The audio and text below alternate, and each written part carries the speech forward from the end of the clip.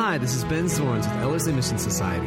This message by Pastor Eric Ludy is entitled The Coronation of Napoleon. The human propensity towards self-aggrandizement at the cost of others can be seen all throughout history, but Napoleon's coronation provides an extremely vibrant example. But when contrasted with the bloody coronation of King Jesus, all Napoleonic attempts at self-glorification fall flat on their face. Please, we'd love for you to contact us at www.ellerslie.com. Now here's Pastor Eric Ludy. This message is entitled The Coronation of Napoleon. And I am very excited about this message. And I'm excited about it almost like for personal reasons. I need what is in this message at a greater level. And what is in this message, what's packaged inside of it, is something that most of us as Christians understand. However, to grasp it and to live out of it is a whole other thing. We live in a generation in which the idea presented herein, this message,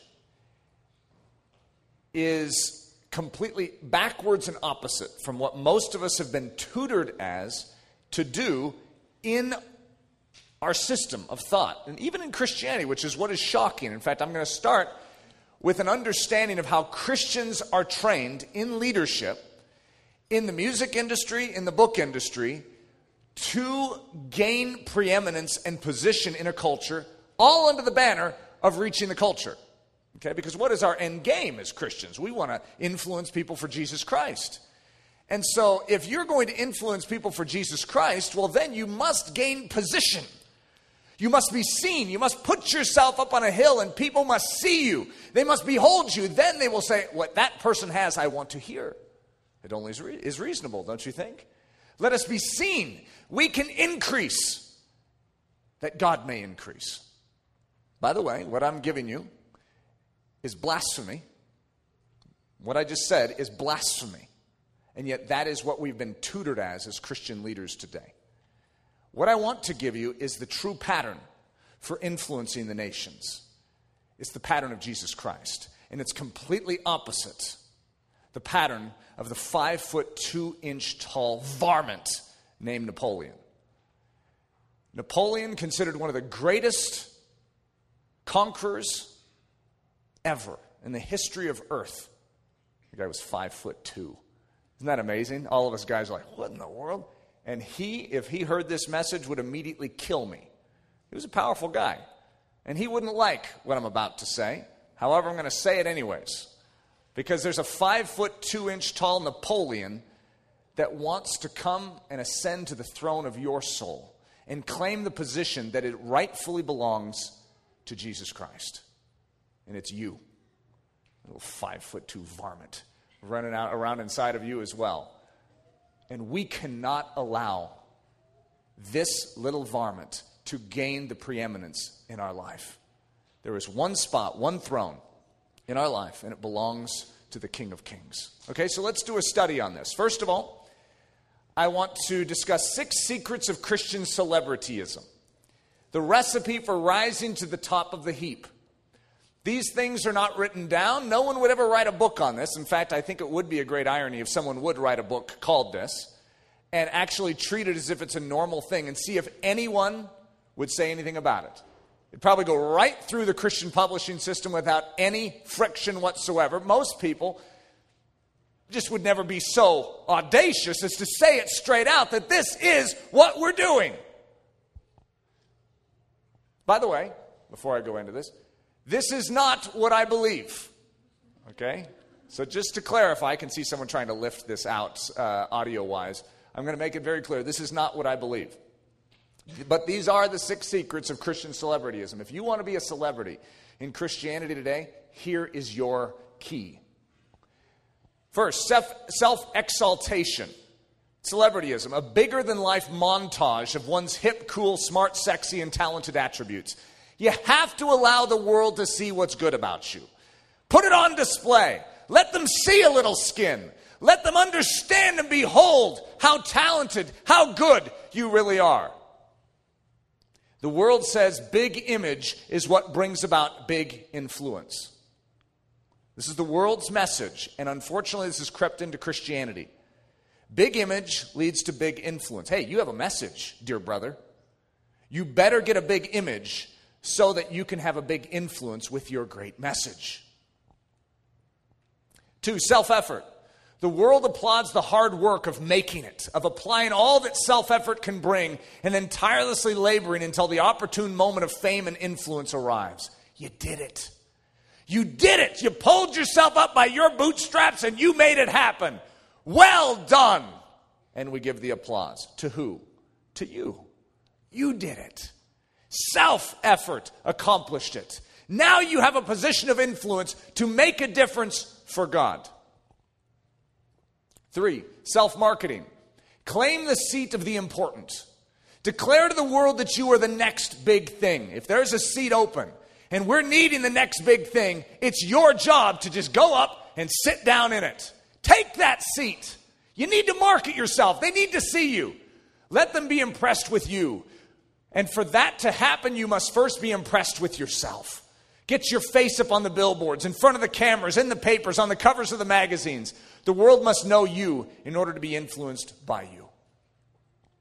4, self-promotion. Don't miss an opportunity to plug your product, which is you. Don't overlook an opportunity to grab the spotlight and make clear why your product, which is you, is better than the competition. Why your message is significant for this hour and why you are the one to rescue the church from its lethargy. 5, self-pampering. You are needed in this desperate hour. We need you. We need you. And you hear it. You've taken the important seat. I'm needed. Therefore, you must be well fed and rested. We need you to be safe. Somehow you need to be healthy because without you, we're doomed. And you've fallen for this, by the way. Take care of yourself as your primary code of behavior. For if you aren't pampered and if you aren't massaged by the hands of praise and adulation daily, you may lose your edge and thusly your influence. 6, self-solution. If you find a dilly, then don't dilly-dally. I don't know if you ever heard that statement. But if you have a great opportunity, don't waste another moment from taking advantage of it. Don't dilly-dally. You have yourself an opportunity. Take it, claim it, rise up and seize it. Don't let any moss grow on your situation. Always press for forward movement. Always seek to keep the wheels moving on your career, your interests, the gaining of your pursuits, and the fostering of your personal benefit. And this one you have to have a little biblical knowledge to fully appreciate. But if you find a Hagar, take advantage of her. Hagar is the ultimate solution for self. There are 2 sons born of Abraham. One was Ishmael and one was Isaac. Hagar was taken advantage of, and out came Ishmael. It's known as a wild donkey of a man. God is interested not in Ishmael. He's interested in Isaac. And that's the work of God, not the work of man. The only thing that will change this world for Jesus Christ is the work of God. Your work stinks. We don't need any more of your work. We need God's work in and through you. Genesis 17, after Abraham had taken advantage of Hagar, he did gain a son. It worked. You'll find it's shocking how when you take things into your own hands, you can get things done. You can impress a lot of people. Ishmael pops out, but God rejects Ishmael. That can't stand before me. And what does Abraham pray? The same thing most of us have prayed most of our life. Oh, that Ishmael might live before thee. Oh, that my self-effort might please you, God. I've worked hard on this kingdom. Look at all the things that I've done. Oh, that it would stand before you. I'm going to give you the doctrine of modern American Christianity. By the way, this isn't biblical. I want to clarify that. But this is the modern doctrine. And I should have made I about a size, 70 font here. I must increase that Christ would increase. It only makes sense. If I become big and this world beholds me, my virtue, my talents, my beauty, then I will have a platform to say, I just want to thank Jesus Christ. And everyone will say, did you see that, Christian? However, what they're seeing is you. They're not seeing Jesus. John Eldredge, who is a leading proponent of the I must increase gospel, these are just a few clips just to sort of summarize. Living from your glory is the only loving thing to do. Let people feel the weight of who you are and let them deal with it. Take the throne. Be what he meant you to be. In light of this message, you're going to be horrified by such notions. However, in modern Christianity, this is, of course, one of our best-selling authors. And many of you, it's one of the leading influences in your life. And I just kicked out the feet from under it. How dare you do that, Eric? Well, when there's something that needs to be knocked down, it just needs to be knocked down. That is blasphemy. And I, for one, will stand up and speak it. Jesus is the one that takes the throne. Get off of it, little 5'2" varmint. Get down off that throne. Okay, now I'm setting you up for something here. And it's called the Coronation of Napoleon, okay? Which is a historical event. It's real. It really happened. Unfortunately, it's still really happening today inside of many of us. The dangers of self-exalting Christian leadership. The dangers of it. Let me give you one quick statement of what the real dangers of self-exalting Christian leadership is. It's wrong. It's false. It puts the wrong person on the throne. It is not you that is supposed to be in control of your life. It is Jesus Christ. This is what John the Baptist said. He, speaking of Jesus, must increase, but I must decrease. So, self-exalting Christian leadership is just unbiblical. There is no support system for it. I would encourage any of you in here to seek the Word of God on this point and try and come back to me with any statement that says, I must increase, that I must be seen, he must be seen. That's Christianity. Here's Jesus himself saying, I can of my own self do nothing. Jesus modeled for us how we are to live. Though he be God, he limited himself to behave as a man. And in his manhood, though he be God, he claims, I can of my own self do nothing. Who are we to say that in our own self we can do something? The coronation of Napoleon, the pomp and circumstance of self-crowning arrogance. This is a painting done by Jacques-Louis David. My French isn't very good, but it was painted. Napoleon went through his coronation in 1804, and this was painted in 1805 to 1807. It was a 2-year process to paint this. The detail of it, I wish we could blow it up and you could see it. I mean, literally, the people that were actually in attendance, their faces are very real. This is actually what it looked like in every detail. It's extraordinary. But I don't want to give too much away of this, but from what I can gather, I haven't studied Napoleon in depth, but I know enough to be dangerous. He seems to have this Jacques-Louis David painter that I can almost see it. Most of the paintings that show Napoleon, on his horse, riding up and his hand standing there. It's the same guy. Okay? And I can almost see this little 5'2" varmint saying, I need the best painter. Make me look good for the history books. Guess what? He looks pretty impressive in the history books. Very rarely does he amplify his 5'2" height in his pictures. You'd think the guy was 7 foot tall. He's extraordinary. This guy's amazing. Look how attractive he is. Okay? This is Napoleon in 1804. He needs to decide because he is going to be the king of France. He's decided that. He's going to rule this people. They want him to rule. Look, he's a mighty conqueror. So yes, he will rule. But what does he say about it? They say, we want you to be king. He says, you know what? Let me think this through.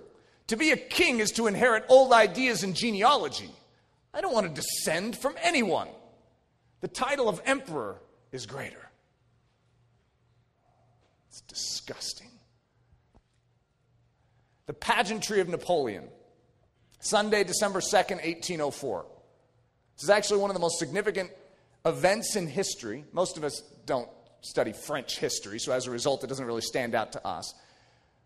But I want you to begin to behold something here. I want you to behold how this 5'2" varmint lives. There is a part of you that wants to be in this scene. You want it to be about you. You want to have the throng applauding you. Okay, and I'm going to take this scene and I'm going to draw a direct contrast with another coronation in history. And I'm not going to tell you which coronation that is. The pageantry of Napoleon. So the guy wakes up at 8 a.m. Napoleon woke at 8 a.m. And then to the sound of a cannonade, he left the Tuileries at 11 a.m. in a white velvet vest with gold embroidery and diamond buttons, crimson velvet tunic and short crimson coat with satin lining. He wore a wreath of laurel. The number of onlookers, as estimated by Wary, was between 4,000 and 5,000, many of whom had held their places all night through intermittent showers that cleared in the morning.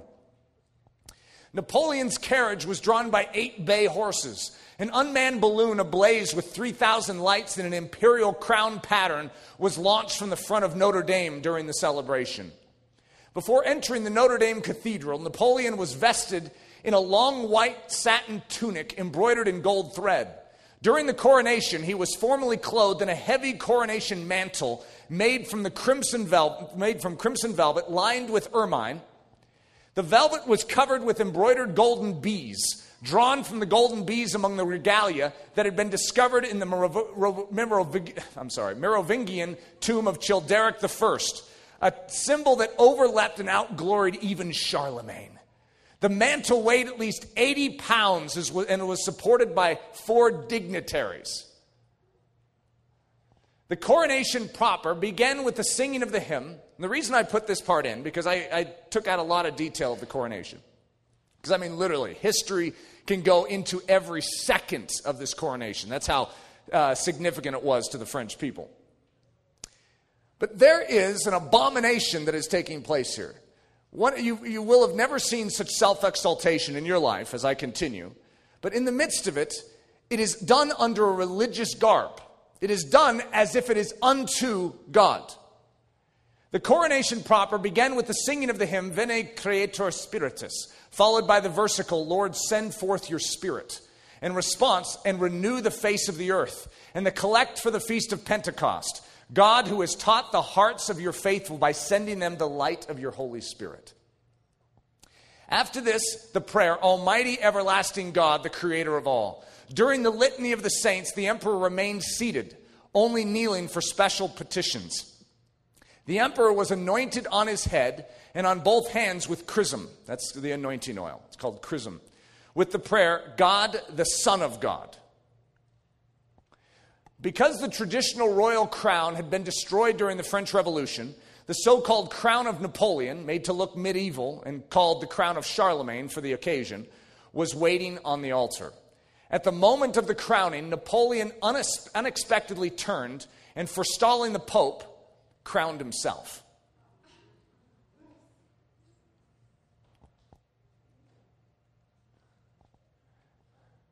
This hangs in the Louvre in Paris, but there is one of the sketches of Napoleon crowning himself. The Pope was the one who was supposed to rise up to signify that the king was beneath the headship of Christ. But Napoleon forestalls the Pope, in other words, moved quicker and caught the Pope off guard, grabs the crown and sticks it on his head. Boy, does that sound a lot like us. Now I want to do a contrast. The way a real king is made. Oh, yeah! Go Jesus! A study in the coronation of Jesus Christ. I want you to behold the Lamb of God.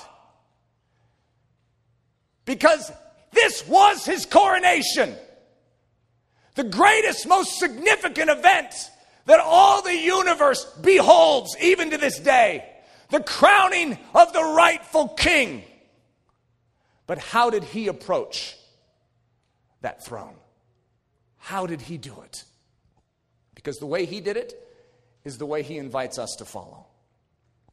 Philippians 2, 3 through 11 is a picture of his coronation.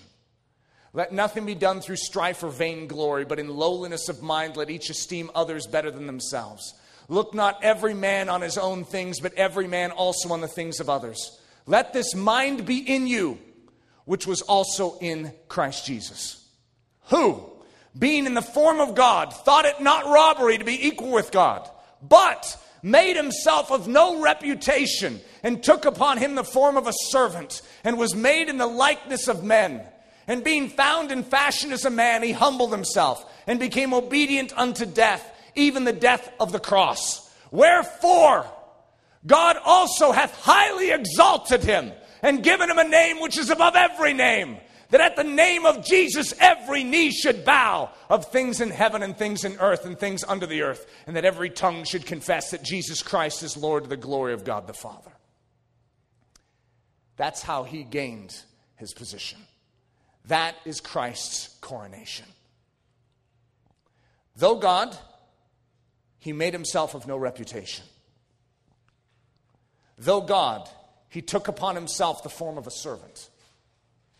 Though God, he was made in the likeness of men. Though God, he humbled himself. Though God, he became obedient unto death, even death on a cross. Though God, and as a result, that's what it should say, ... God has highly exalted him and given him the preeminence. Following the leader. It says in 1 Peter 2, Christ also suffered for us, leaving us an example that we should follow his steps. What are his steps? We just described his steps. Those are his steps. Well, it's not the steps I was looking for, though. I mean, maybe like his steps of joy and peace, and that he was, loving, and he was kind to everyone, and he healed people and multiplied fishes and loaves. I like those steps. Those are noble sounding. Those are his steps. Downward they went. Those are the steps we follow. Christ also suffered for us, leaving us an example. Where was his example? It was in suffering. His example was in suffering. It was in lowliness, that we should follow his steps. Pretuo, which means preeminence, the first position, to be the first place. Who's first place in this entire universe? Jesus Christ. So it's interesting, though Napoleon would claim to be first place, Jesus is actually first place. But the way in which Napoleon went about his farce, his masquerade of power, Jesus approached it completely different. And who got the real thing? Napoleon is dead and buried. But Jesus lives on. He is pretuo, preeminent, first. How did he gain his first position? God makes it very clear in Scripture how he gained it. And he, Jesus, is the head of the body, the church, who is the beginning, the firstborn from the dead, that in all things, he might have the pretuo, the preeminence, the first position. He is first. How is the pretuo gained?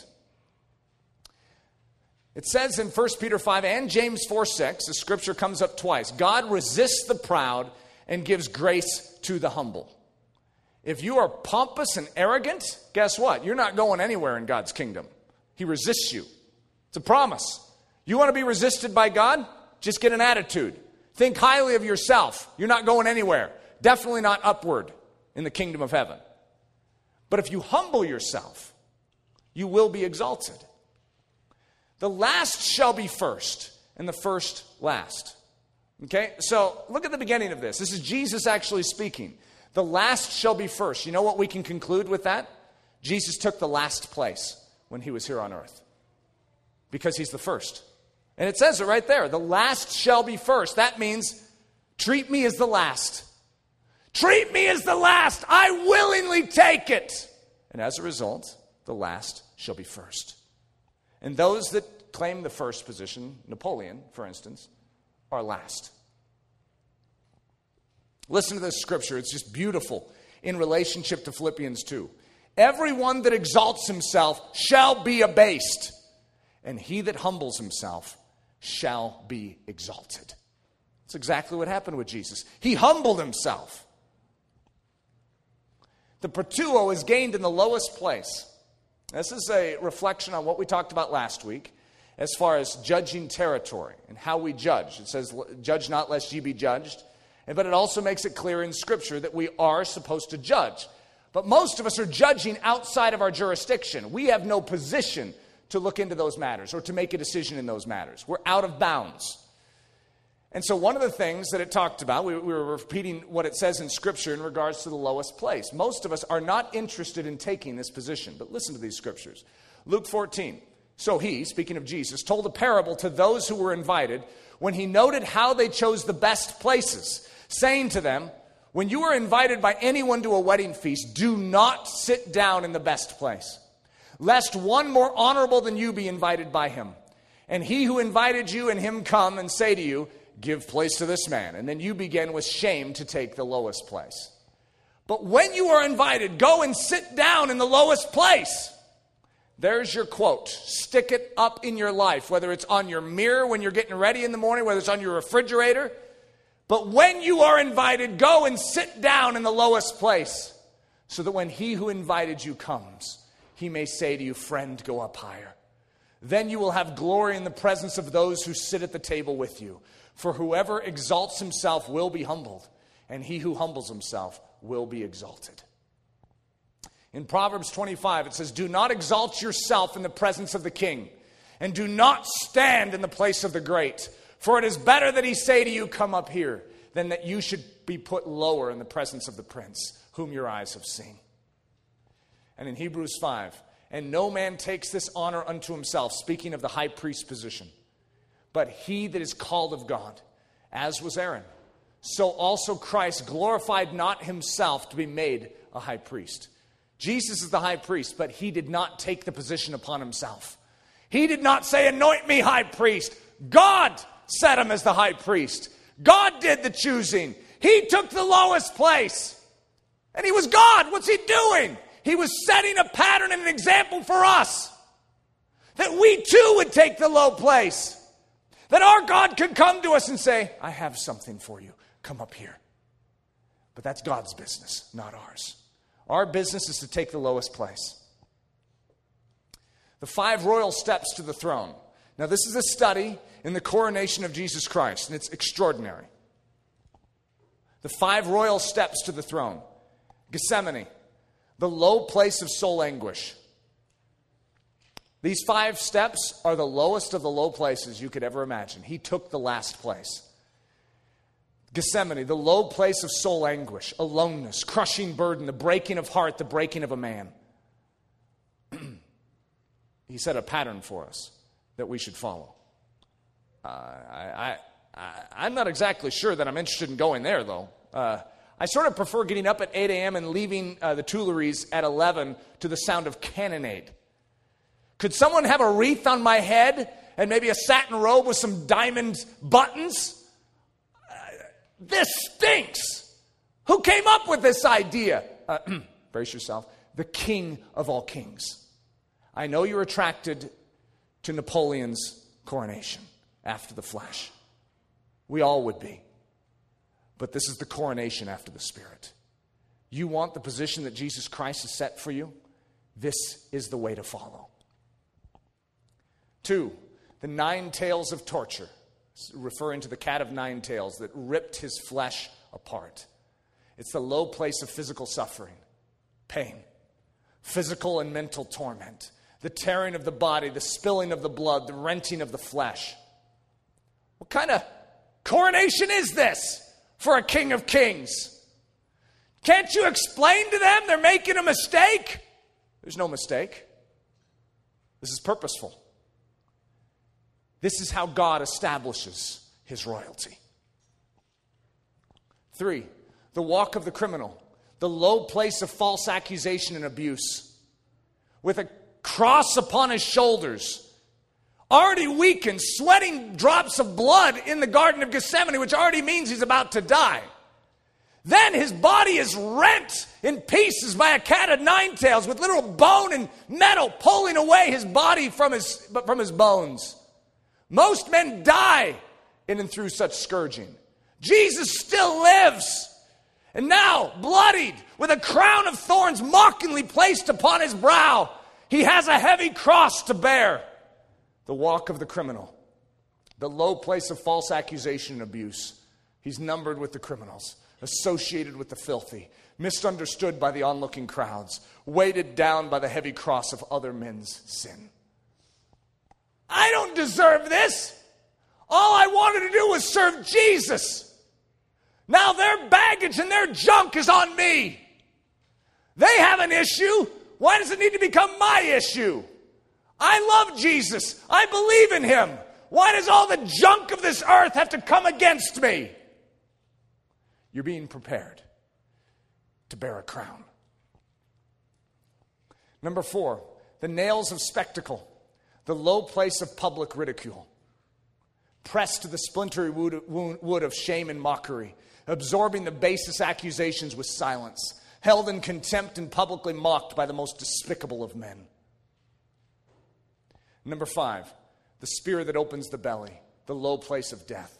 Even the shameful death of a criminal, the pouring out of all that is within, the giving up of everything for the sake of others. That is one strange coronation. Obedient unto death, even the death of the cross. Therefore, wherefore, God also highly exalted him. It's as a direct result of this. Jesus bravely walked the red carpet of crucifixion, the royal path of heavenly coronation, strewn with happy petals of righteous suffering and the joyous trumpet sounds of soul anguish. His pain was the chrism, his wounds the ermine robe, the thorns of mockery his crown, the nails of earthly trial his cannonade and benediction, and the spear in his side the standing ovation of the heavenly host. You see, you're just not looking at this the right way. This is the greatest moment in all of history. Your king is being brought into the presence of his God. Your king is going to be exalted. And you are the onlooking, gawking crowd saying, there, behold, our great king. See, you're just not looking at it right. All you see is blood and suffering. What you're not seeing is your king. Your king is being made a king. So I want to go through the 5 royal steps to the throne. This is the redo version. And so we're going to do the 5 royal steps to the throne, but this is like push replay, and we're going to change everything up. Because all you focus on oftentimes is the low place. But you don't realize that in the heavenly eyesight, that low place is the highest place. That's why I can call this a coronation of a king, not the sentencing of a criminal. What we see is the penalty of criminal behavior. But what God sees is he sees the accomplishment of everything that is needed to thwart the enemy, to establish a kingdom, to reign in peace. So let's do this again. And what was a low place, I want you to realize, is actually the highest place. But it's in the heavenly eyesight. The last shall be first. That low place that you see is actually the first place. This is the greatest place. So instead of Gethsemane, just focusing on the anguish, I want you to focus on something else. And as I go through this, by the way, I want you to realize I'm doing another twist to this too. I'm putting you in the situation. Because you are being called to follow. And so, yes, Jesus walked through this. But I want you to have a new lens for it. It was the joy that was set before him that he endured the cross. There is something that he's heading towards. And when you see that something, suddenly it transforms these 5 steps. And these 5 steps become the high place instead of the low place. Sure, in this world's eyes, they're low. Absolutely. But we don't think from this world's vantage point. This is highness. We must behold the truth, the reality. This is the Gethsemanic invitation. You have received the invitation from your God. He says, please, Can you come join me? Who's inviting you? The King of Kings is inviting you to Gethsemane, the high place of soul intimacy. It's identification. It's communion of spirit. It's the sharing of heart, mind, anguish, and joy. The beloved saying, come away with me to the cave of Adullam. Come away. See, David hid in the cave of Adullam when Saul was hunting him. Yes, and their pillows were rocks. It wasn't comfortable, but they were with David, who's known as the beloved. They were in the place of intimacy. I see no negatives here. Jesus is saying, come with me to Gethsemane. And he sends us a royal invite, the Gethsemanic invitation. This is as high as it gets. I got the invitation. Did you get it? I got it too. Let's go. Yeah. We can follow our King. 2, the 9 tales of abundant grace. The high place of grace outpoured. You see, when you're in your toughest trials, you know what God gives you? An abundance of grace. And so you're like, well, how do I get the abundance of grace? Well, you suffer. God, can I please suffer? Because I would like to know the 9 tales of your abundant grace. That's how you get it. And so when suffering comes, you rejoice. Because now you have abundant grace. Don't focus on the fact that your flesh is being rent from your body. That isn't the focus. That's what the world sees. What you see is what heaven sees. You see the depository of grace. You are receiving the outflow, the fountain. Partaking of his goodness, his brave, calm, and steadfast courage, his sweet and powerful presence. With every mark in the body comes forth a greater measure of God imparted. With every curse at the end of men's whips comes a blessing to the soul of the saint. 3, the red carpet walk of the favored. This isn't the walk of the criminal. This is the red carpet walk of the favored. You have been chosen, me, to carry a cross. Thank you, Jesus. It's backwards. Don't look at it through the lens of this earth. You must see it through the lens of heaven. This is the walk under the throne. This is how the saints grow in strength. It's the high place of privilege, scented with heaven's perfume, marked with heaven's light, rejected for the evidence of heaven within, mocked for the demonstration of love, and held in contempt due to the realities of God's favor upon the soul. Given the ultimate gift, I know it doesn't seem like a very good gift, but this is the ultimate gift from the Father, who gives only good and perfect ones. Given the ultimate gift, supplied the ultimate honor, and donned with the ultimate favor, a cross to bear.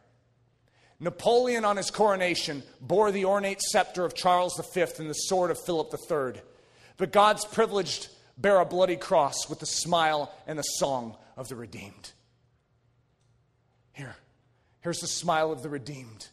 We're like, really? I can have this, the smile of the redeemed? Napoleon, he had the scepter of Charles V. We have the song of Jesus. Could I have that song for my coronation? Thank you. We get the smile and the song of our God. Who cares about the scepter of Charles V and the sword of Philip III? We have the King of Kings coming and literally walking the road with us. I'm walking with the King. The King is walking with me. I have intimate delight in him. And I have a song and a smile that comes from heaven. Oh, the red carpet walk. The nails of valor. The high place of silent assurance. Boy, when you get to this place, you are blessed. It's blessing upon blessing upon blessing upon blessing that you could literally endure such moments that the world would just be horrified. That the world would be terrified. They can't even envision. And you have silent assurance. You don't even need to talk. You know exactly who your God is and what he has accomplished. The precious knowing that there is no need to speak for yourself because God himself has prepared the cannonade and he himself has scripted the benediction. The earthquake of joy of God's joyous exclamations are soon to come. Do you remember that with Jesus? Totally silent. This man was the Son of God. Let God give the cannonade. You don't need to say a word. You have the silent assurance as you die that your God has prepared the benediction. The earthquake of God's joyous exclamations are soon to come. The saint must only be patiently wait for God to seal the event. And 5, the opening up of the fountain of life, the high place of immeasurable joy, the gushing forth of God, the exceeding abundant joy, the life and love of God Almighty poured out. Sure, in the natural realm and in the low understanding, you have a spear in your side. But what's the heavenly mindset? All that God has put in you is now made available for this earth. Why did he put it in you? Just so that you could have it inside of you? No, so that it can come out. What greater privilege do you have in these 5 steps than to be able to give God to this world? That's why your king came into you in the first place, is so that he could be given. The much anticipated and desperately desired moment for every saint, becoming a channel through which the abundance of God is supplied to others. The 6 baffling secrets of Jesus' coronation. And now we're going to tie these directly into our lives. And I'm going to contrast them with the 6 great secrets for Christian celebrityism. And you'll see what a farce those are. Sitting right next to each other. The Napoleonic modus operandi of how we are to live, to gain esteem and ultimately position, calling it all Christian the whole time. And then you have Jesus' model. Jesus did not gain preeminence through self-exaltation, but through purposeful smallness. This is baffling. Through purposeful smallness. He became a baby, by the way. You can't get a lot smaller than that. We must first accept the call to smallness, anonymity, nothingness in the church's eyes, idiocy in the world's eyes, and wastefulness in his families and friends' eyes, in our families and friends' eyes. That's where it starts. Are we willing to walk the narrow way of Jesus Christ? Jesus did not gain preeminence through self-effort, but through total consecration. We must accept the marks of blood upon our right ear, right thumb, and right big toe. That was the consecration of the saints in Exodus 29. The priests in Exodus 29, where they were set before the high priest, and a ram was cut open, and the high priest would dip blood and smear blood on the right ear, the right thumb, and the right big toe. This is a place of hearing. Whatever my God says, I listen. This is the place of control. Whatever my God asks for, he does. He's in control of my body. And then wherever I go in this life, my big toe is marked. I go there bearing the glory in the name of Jesus Christ. We must submit our minds unto Christ's mind. We must submit our mouth to only speak that which Christ is speaking. We must submit our body to do only that which Christ is doing. This is precisely what our Jesus did in submitting unto the Father. Jesus did not gain preeminence through self-marketing, but through the unqualified acceptance of the Father's terms. Contrary to self-marketing, our Jesus was uncomely, it says. He lacked beauty. This is a terrible plan, God. He did the exact opposite. But through the unqualified acceptance of the Father's terms, whatever you say, Father, goes. It's not his agenda. It's his agenda, not ours. It's his timing, not ours. It's his decision how he spends our body and blood, not ours. It's his reputation that matters, not ours. It's his glory, not ours. Oh, and it's now his life and his body, not ours. Jesus did not gain preeminence through self-promotion, but through silence. Can you think of anything more opposite than promotion, than silence? Not speaking our own thoughts, philosophies, and wisdom, but bound to speak nothing but that which he speaks. Not doing anything that he isn't doing. Silencing all personal talent and powers of human influence, and allowing him to demonstrate and exert his great majesty. Jesus did not gain preeminence through self-pampering, but through suffering. It's the point of the spear that draws out the stuff of God inside a man. It's the nails that keep him pinned to the purposes of God and call the demonstration of love forth. It's the agony that pools up the grace of God for the thirsty to come and drink. Jesus did not gain preeminence through self-solution, but through waiting. Not moving forward unless he moves forward. Always only in his time and not in ours. Knowing God is never in a hurry. But he is always at work, refusing Hagar as God's solution, and with joyful confidence. Yes, there's a Hagar out there for every single one of you. And self, you can accomplish something in and through self. And yes, this world may be impressed, the Christian world may be impressed. But I will prepare you right now that you would know that God is not impressed. This is the manner in which we impress our God. This and only this is the way unto the high places in the kingdom of heaven. There is only one way, and that's his way. Don't try and come up with a newfangled model. Gethsemane, the cat o' nine tails, the walk of the criminal, the nails pinning you to the wood, the spear in your side. This is the way. Walk ye in it. The way is known as Jesus. I am the way, he says. This is him. This is the way of the King. And he says, follow me. Pick up your cross. Deny self. Come my way. The lost corridor of greatness. The path of shame and spitting. Listen to this scripture in Isaiah 50. At my rebuke, this is God speaking. At my rebuke, I dry up the sea. This is a powerful God, by the way. I make the rivers a wilderness. I clothe the heavens with blackness, and I make sackcloth their covering. And yet, 3 short verses later, brace yourselves, I gave my back to the smiters, and my cheeks to them that plucked off the hair. I hid not my face from shame and spitting. Who is this God? Listen to Spurgeon's commentary in one of his sermons on this exact statement in Isaiah. What a descent from the omnipotence which veils the heavens with clouds to the gracious condescension which does not veil its own face, but permits it to be spat upon. The spittle-smeared cheek of the Almighty. A bewildering meditation of the highness become lowness.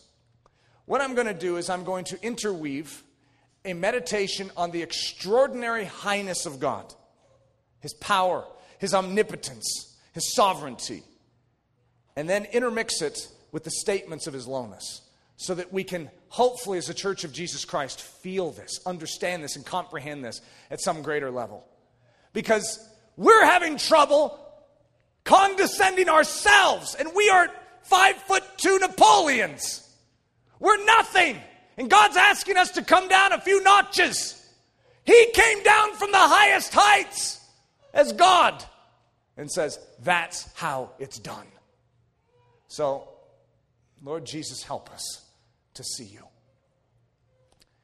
My God has measured the waters of this earth in the hollow of his hand, meted out heaven with a span, comprehended the dust of the earth in a measure, weighed the mountains in scales and the hills in a balance. To him the nations are as a drop in a bucket and are as counted as the small dust of the balance.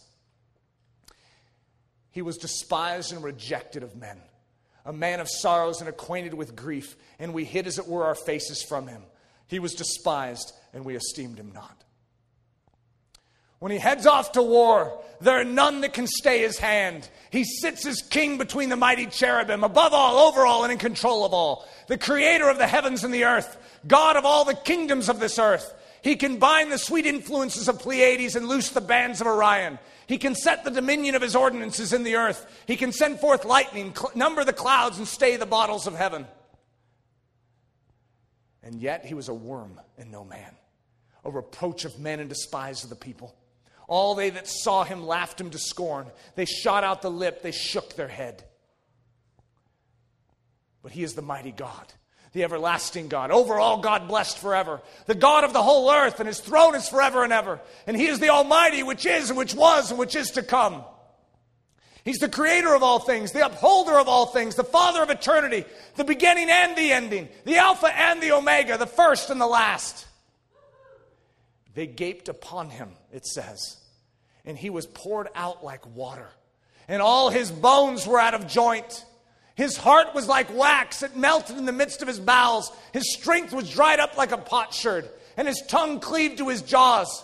They pierced his hands and his feet. They parted his garments among them and cast lots upon his vesture. And yet he is the rock of ages, the head of every man, the head of all principality and power, Lord of lords, Lord both of the dead and the living, Lord of all, Lord over all. He is the Prince of princes, the Prince of the kings of the earth, he that fills all in all, the King of kings. He is the righteous judge, the King of saints, King of nations, King over all the earth, the King of glory, crowned with many crowns, and he sitteth king forever. And he made sackcloth his garment, and he was a song of the drunkards. Reproach broke his heart, and he was full of heaviness.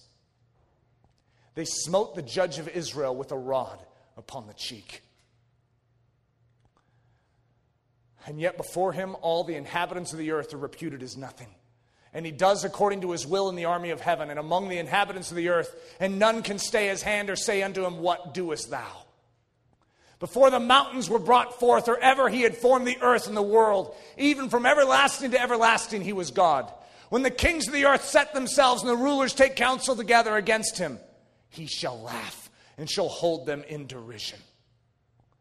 And yet he gave his back to the smiters, and his cheeks to them that plucked off the hair. He hid not his face from shame and spitting. He was in the world, and the world was made by him, and the world knew him not. He came unto his own, and his own received him not. And yet he is bound by nothing but his own nature and his own law. He is not limited in power nor governed in action by the will or the pleasure of any angel, demon, or man. But rather he is limited and governed only by the dictums and restraints of his loving prerogative to gain for himself a peculiar people, to establish his kingdom in this earth, and to shed abroad his glory unto the heathen. And yet they laughed him to scorn. And they spit in his face and buffeted him. And others smote him with the palms of their hands. In the not so distant future, when he will return to bring terrible judgment to the nations, and his feet shall touch down on Mount Olivet and see it divide asunder, every knee will bow, and every tongue will confess that he is Lord. And all will behold the Ancient of Days, whose eyes are as a flame of fire, whose voice is as a sound of many waters, and whose countenance is as the sun shining in all its strength. They will see the fiery stream issuing forth from before him, the thousands ministering unto him, and the 10,000 times 10,000 that stand before him at the judgment. And all will behold the one at whose feet all crowns will be cast, for he is worthy to receive glory and honor and power, for he has created all things, and for his pleasure they are and were created. And yet they smote him on the head with a reed, and did spit upon him, and bowing their knees worshipped him. That they that passed by reviled him, wagging their heads. So in concert with the noble King David, we pronounce, Thine, O Lord, is the greatness and the power and the glory and the victory and the majesty. For all that is in heaven and in the earth is thine. Thine is the kingdom, O Lord, and thou art exalted as head above all.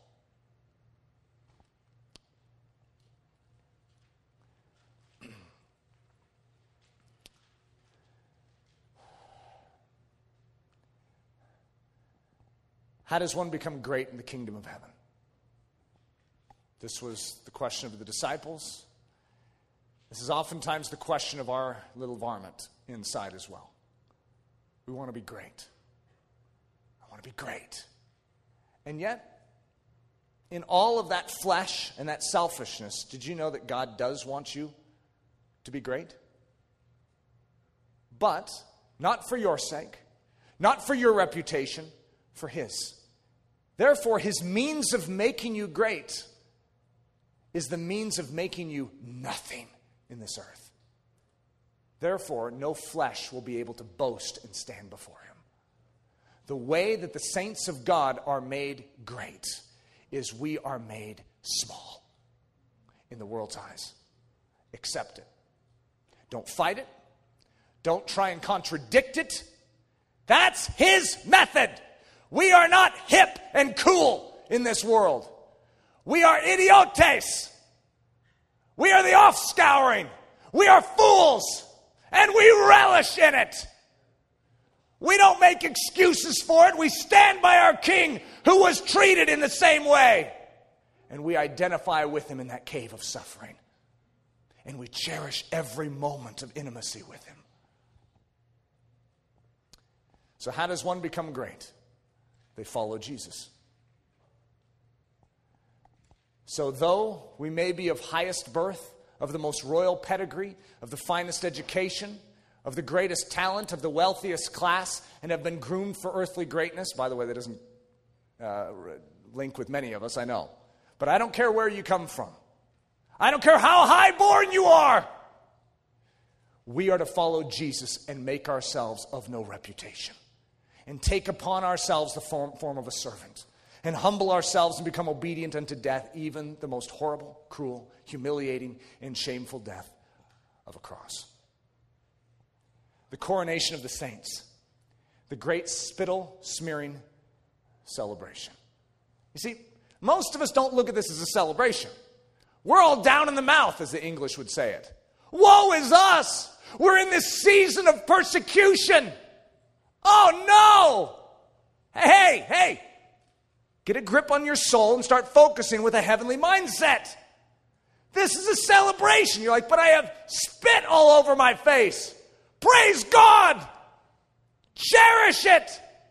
Bottle it up, stick it on the shelf, and say, thank you, Jesus, for that spit. The great spittle smearing celebration. Having come to Smyrna, this is the martyrdom of Ignatius, which I read to all the students this last week, but this puts it all into perspective. Ignatius is the disciple of John, the apostle. This is Ignatius having a little spittle smearing celebration of his own. Having come to Smyrna, Ignatius wrote to the church at Rome, exhorting them not to use means for his deliverance from martyrdom, lest they should deprive him of that which he longed and hoped for. Now I begin to be a disciple, he said. I care for nothing of visible or invisible things, so that I may but win Christ. Let fire and the cross, let the companies of wild beasts, let breaking of bones and tearing of limbs, let the grinding of the whole body and all the malice of the devil come upon me. Be it so, only may I win Christ Jesus. And even when he was sentenced to be thrown to the beasts, such is the burning desire that he had to suffer, that he spoke, what time he heard the lions roaring, saying, I am the wheat of Christ. I am going to be ground with the teeth of wild beasts, that I may be found purebred.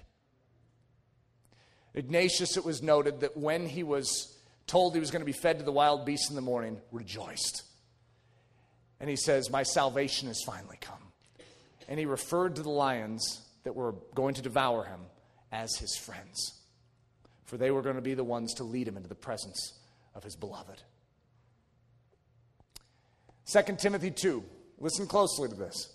It is a faithful saying, says Paul. For if we be dead with him, we shall also live with him. If we suffer, we shall also reign with him. Remember, this is his coronation of the saints. Ruling and reigning with Jesus. So how does that work? Well, let me read it again. It is a faithful saying. Says Paul the apostle. This isn't my faithful saying. For if we be dead with him, we shall also live with him. If we suffer, we shall also reign with him. How is a saint brought to that high, privileged position? Through suffering. That's the means. I didn't come up with it. So here's our little coronation. We must bravely walk the red carpet of Christ's sufferings, the royal path of heavenly coronation, strewn with happy petals of righteous suffering and the joyous trumpet sounds of sweet praises for the great victor. Our pain is the chrism. Our wounds are our ermine robe. The thorns of mockery our crown. The nails of earthly trial our cannonade and benediction. And the spear in our side, the standing ovation of the heavenly dignitaries. The low place is not just a seat at a table. You know what?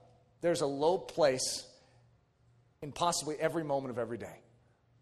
And we are either attempting to exalt ourselves or we're taking a low position to exalt Jesus. And in every moment, we need to be seeking that low place because that's what Jesus sought. He was last, and he's our first. He's our great preeminent one. He is the ruler of all rulers. And he says, follow me. But you're going that way, Jesus. Napoleon's going this way. Follow me. Down, down. Suffering, suffering. Here's the invitation to Gethsemane.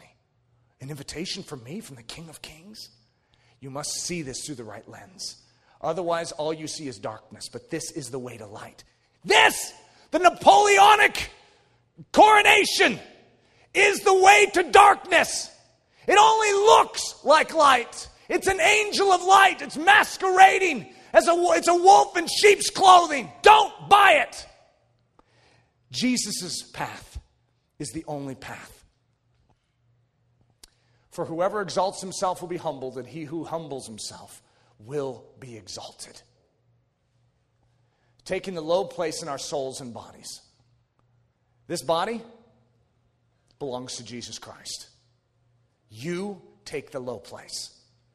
Who owns you? This hand does the service of Almighty Jesus. It does not do your bidding. Do not take the crown and thrust it on the head of self. And do not claim this body as your own. It's purchased with the precious blood of your preeminent one. You give it over to him and you take the low place in that soul and body. One thing I could add in there, since soul is broken up into multiple factors, your mind. Your mind, your haughty little Napoleonic mind, it better set down that crown. And you submit to the Word of God. What it says rules you. It's preeminent. And I don't care if it seems to contradict things in your notions and your philosophies. He's right. And you submit. And you take the low place. Taking the low place in our families. In every situation, we have the opportunity to wash feet. Some of you at Ellerslie, you've been trained, you've been groomed, and you have more understanding in the Christian life. One of the easiest things to do is go back home and almost seek your family's approval to serve you and to give you position. Don't seek position. Seek the lowest place. Seek the lowest place and wash feet, even if you have to be silent for the next 5 years, to demonstrate the sacrificial love of Jesus Christ. Take the low place in our marriages. We're the servant in our marriage, not the one that needs to be served. How many men have misappropriated the ideas of Paul in their marriage and say, you serve me. Woman, submit. You want to see a man? Jesus, what did he do for his bride? Wrapped a towel around his waist, bent his knee, and washed her feet. You know that Last Supper was a proposal? In the Hebrew culture, you'd set a glass of wine in front of a woman if you were proposing to her. Before he proposed, he took the position of a servant and then said, please, may you be my bride. And because he was the low one, he died for her. That's a man. However, I'm not just going to encourage all the women to say, now you serve me because you're the man. Every woman in here in marriage takes the low place. Could you imagine in marriage you're fighting to take the low place? That's the way it should be. Taking the low place in our friendships. Or for some of you Ellerslie students, in your dorm room. You're the servant. Find an opportunity to make their bed. Find an opportunity to write a note and stick it on their pillow. I know for us guys it's a little awkward. You could do something else. I don't know what it is. A cookie. That's still sort of awkward. Sorry. I don't have a good solution. But taking the low place in our work situations. I don't care if you're the president of the company. You serve. You take the lowest position. When you come in, you think of yourself as the lowest. Even though you're judging territory, the position that you've been entrusted is to lead. And you will lead well. But you will lead well by washing the lowest feet. Take the low place in our churches. We are the ones that are ready to serve and ready to die.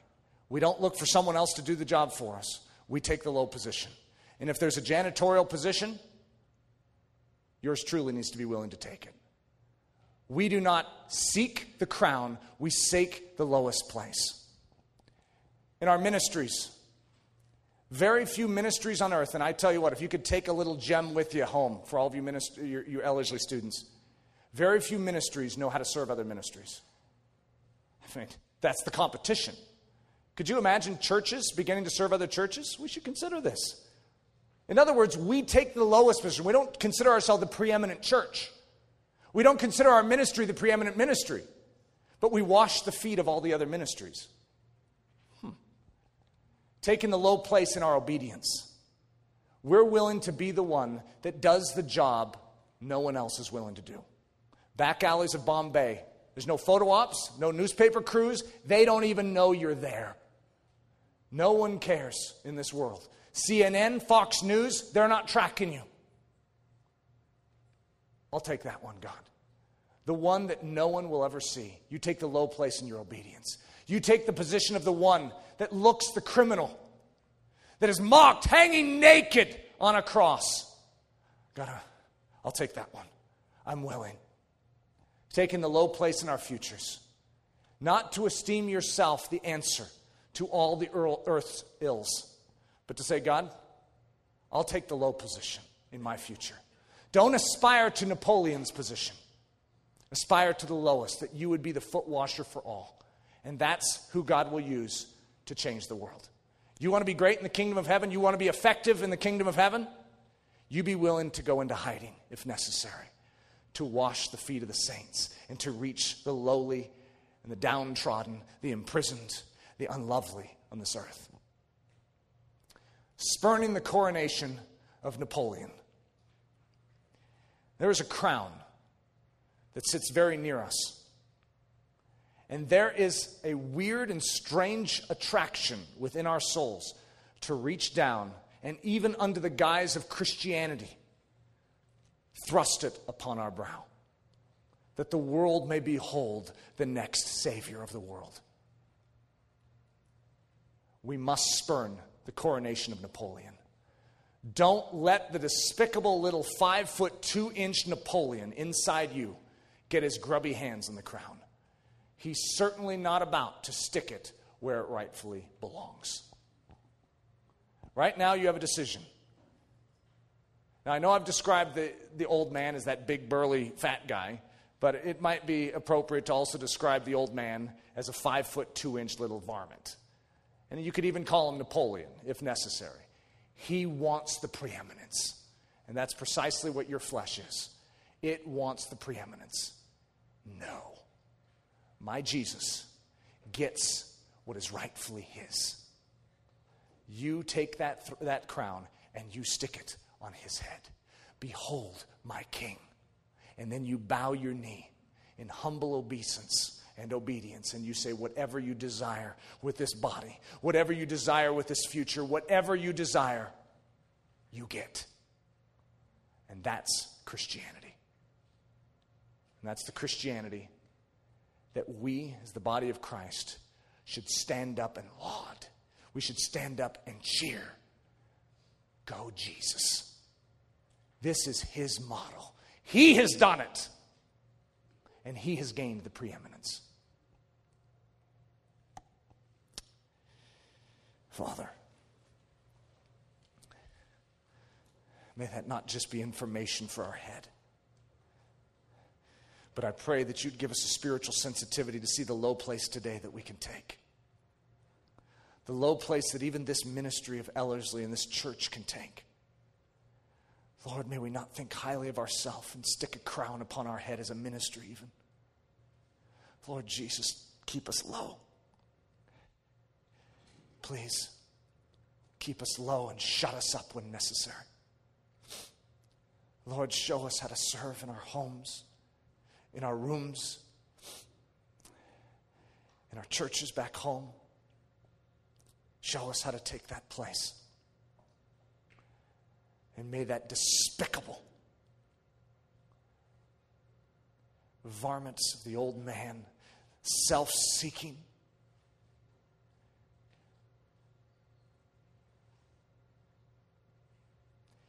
Lord Jesus, save us from it.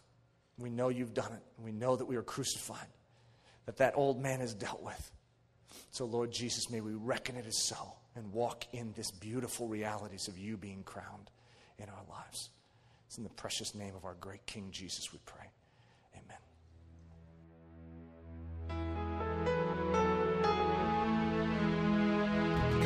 Thank you so much for listening to this message by Pastor Eric Ludy, pastor at the Church at Ellerslie in Windsor, Colorado. Please feel free to make copies of this message, but do not charge for these copies or alter their content in any way without express written permission. If you have any questions, comments, or just need more information about Ellerslie, please visit our website at www.ellerslie.com. Again, that website is www.ellerslie.com. For Ellerslie Mission Society, this is Ben Zorns, cheering you on as Christ cultivates His set-apart life within you.